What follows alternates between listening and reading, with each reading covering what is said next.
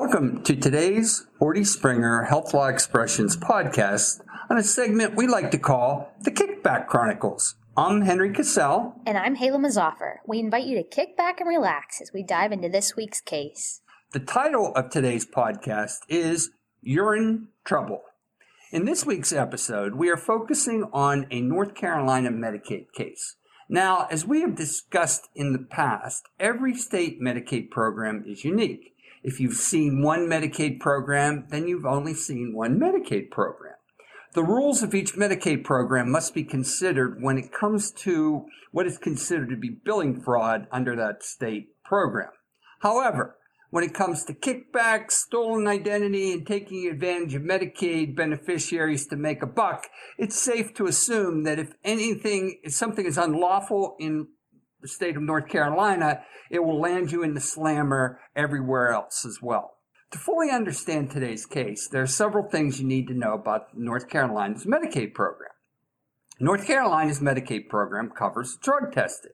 However, in order for a drug test to be covered, North Carolina Medicaid Provider Laboratory is required to submit certain information to Medicaid, including the rendering provider's NPI number, the Medicaid recipient's identification number, dates of service, the procedure code, and the diagnosis code.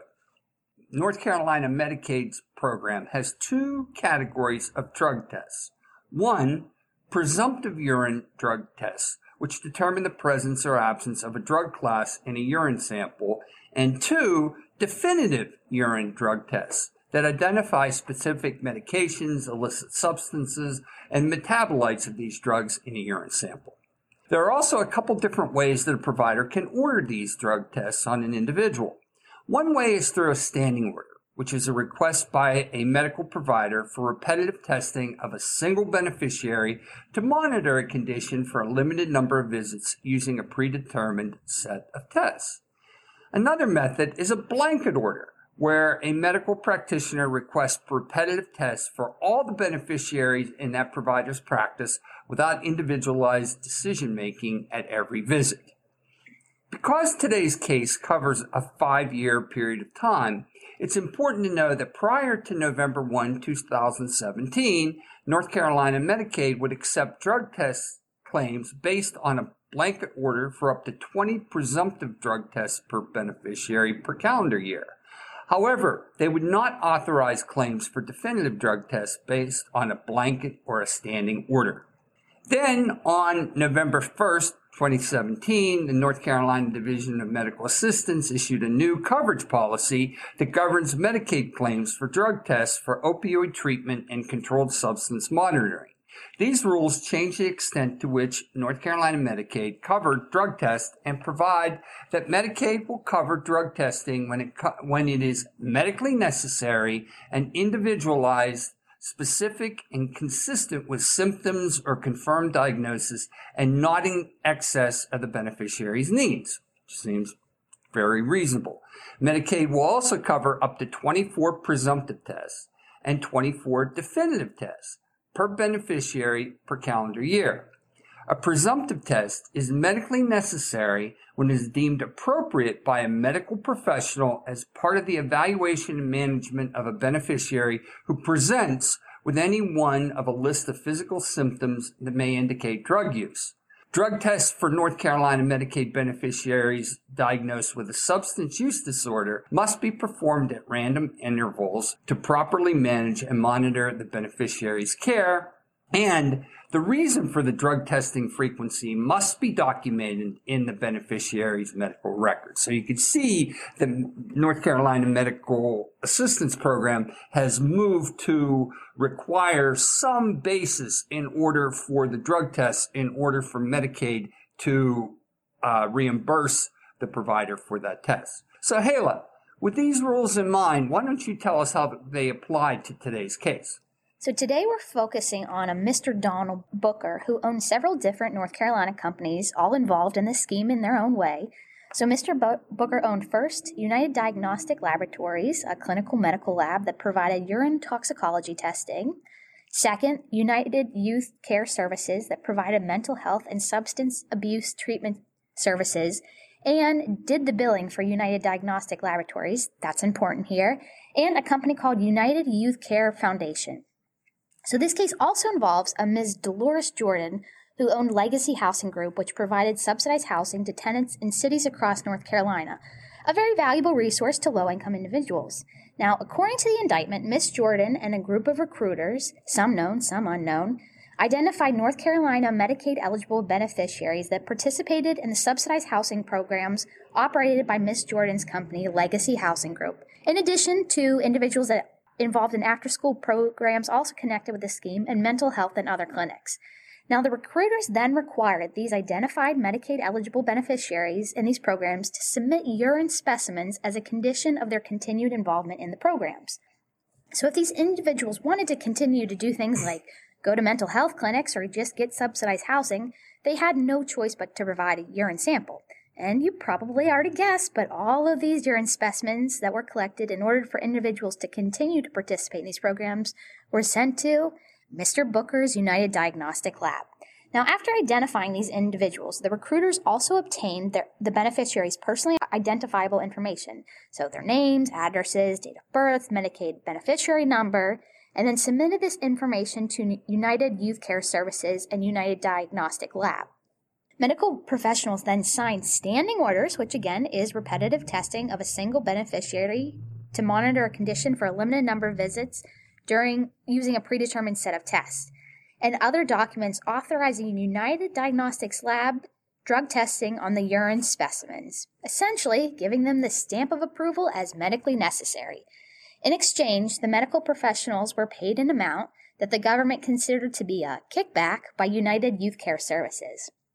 Now, between January 2016 and May 2021, United Youth Care Services submitted over $20 million in claims to North Carolina Medicaid and were paid over $15 million in reimbursement.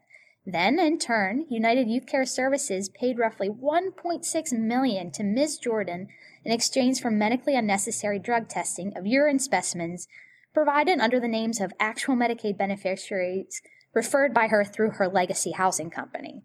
Now, with all the schemes involved, it was inevitable that other crimes were also committed in order to further the healthcare fraud. Now, the DOJ has discretion to decide whether to bring charges for these other crimes, and here, the DOJ exercised its discretion and threw the book at Mr. Booker and Ms. Jordan. So in addition to charges of Medicaid fraud and kickback conspiracy, Mr. Booker and Ms. Jordan were charged with identity theft conspiracy because they, along with their co-conspirators, transferred, possessed, and used the personally identifiable information of actual Medicaid beneficiaries in whose names they submitted Medicaid claims for medically unnecessary urine tests after they obtained this information through recruiting programs.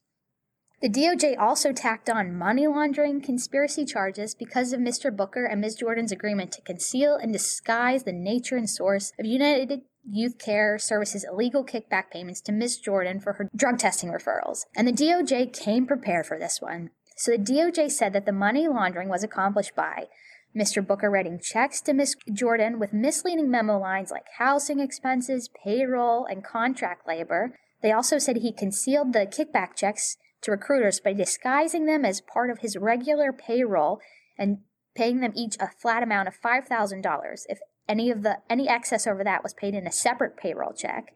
And then Mr. Booker also caused United Youth Care Services to transfer funds obtained from the scheme to his United Youth Care Foundation, another company he owned, to pay the recruiters. He transferred this money by check with misleading memo lines, again, like lab marketing or contract services. Mr. Booker also knowingly evaded financial institutions' reporting requirements by paying Ms. Jordan and others in multiple checks under $10,000 instead of one singular check. Because, for those of you that are not aware, any payment of $10,000 or above requires an immediate report to the IRS. And finally, in an attempt to make the illegal kickback scheme appear to satisfy the agency agreement safe harbor of the anti-kickback statute, they negotiated an unsigned agreement under which Ms. Jordan would purportedly market United Youth Care Services services in exchange for a percentage of all revenue generated by such services. So, how they ever thought that would satisfy any safe harbor is beyond me, and it just seems like, a little too late at this point after all the other stuff that they did. I agree, Henry. I think a quick conversation with an attorney might have led them to a different pathway there. Yeah, like not do this. So on December 9th, 2022, Ms. Jordan ended up pleading guilty to healthcare fraud conspiracy and the money laundering conspiracy. Now Mr. Booker is a little bit more brave, and he chose to take his chances with the jury. Not a wise move. So his case went to trial, and on January 10th of this year, a federal jury convicted him of conspiracy to commit healthcare fraud, multiple violations of the anti-kickback statute, money laundering conspiracy, and money laundering.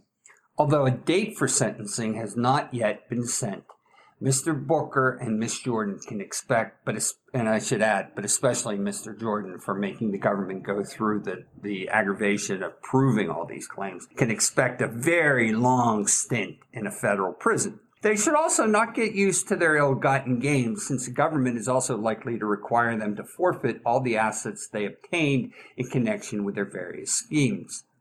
In closing, all we can say to Mr. Booker and Ms. Jordan is that you're in more trouble than you've ever bargained for. If you want to learn more about the False Claims Act, the Anti-Kickback Statute, the Stark Law, amendment to regulations like those, and much, much more, consider joining Dan Mulholland and myself in Phoenix from November 16th to 18th, 2023 for our next seminar. In the interim, be sure to check the Horty Springer website to find out how to receive our free weekly newsletter, The Health Law Express, as well as more information about new and upcoming opportunities for this and many other health law related topics. And again, also keep tuning into the Kickback Chronicles. We love our listeners. So thanks for listening, and tune in next time to the Kickback Chronicles to keep learning from the misfortune of others.